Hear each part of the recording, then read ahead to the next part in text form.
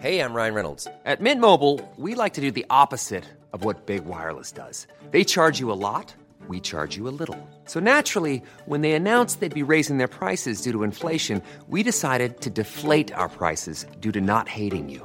That's right. We're cutting the price of Mint Unlimited from $30 a month to just $15 a month. Give it a try at mintmobile.com/switch. $45 up front for 3 months plus taxes and fees. Promo rate for new customers for limited time. Unlimited more than 40 gigabytes per month. Slows full terms at mintmobile.com.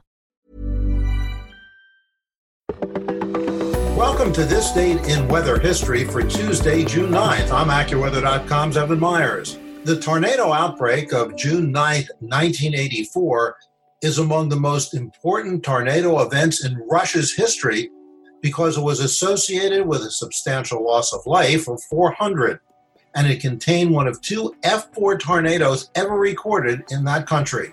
Very little information is available on the violent tornado outbreak that swept through the areas north of Moscow in the summer of 1984. The Soviet Union had not yet disbanded, and a few details were just leaked to the international media, and that was it.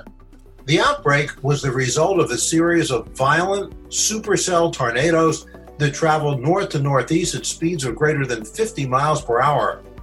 Local Soviet newspapers reported that massive hailstones, some over 2 pounds in weight, fell over the impacted area. 400 people were killed, with most of the fatalities likely the result of a single tornado that tore through the town of Ivanov. A French research article describes how the tornado threw cars long distances, lifted a 350-ton operating crane, and leveled steel reinforced buildings. According to the same article, the Russians unofficially awarded the tornado an F4 rating, although some of the damage was indicative of F5 strength, the highest on the Fujita scale. Reports describe how the tornado scoured the pavement from the highway and hurled a 120,000-pound water tank several blocks. Satellite images at the time showed an impressive severe weather setup reminiscent of large outbreaks in Tornado Alley in the United States.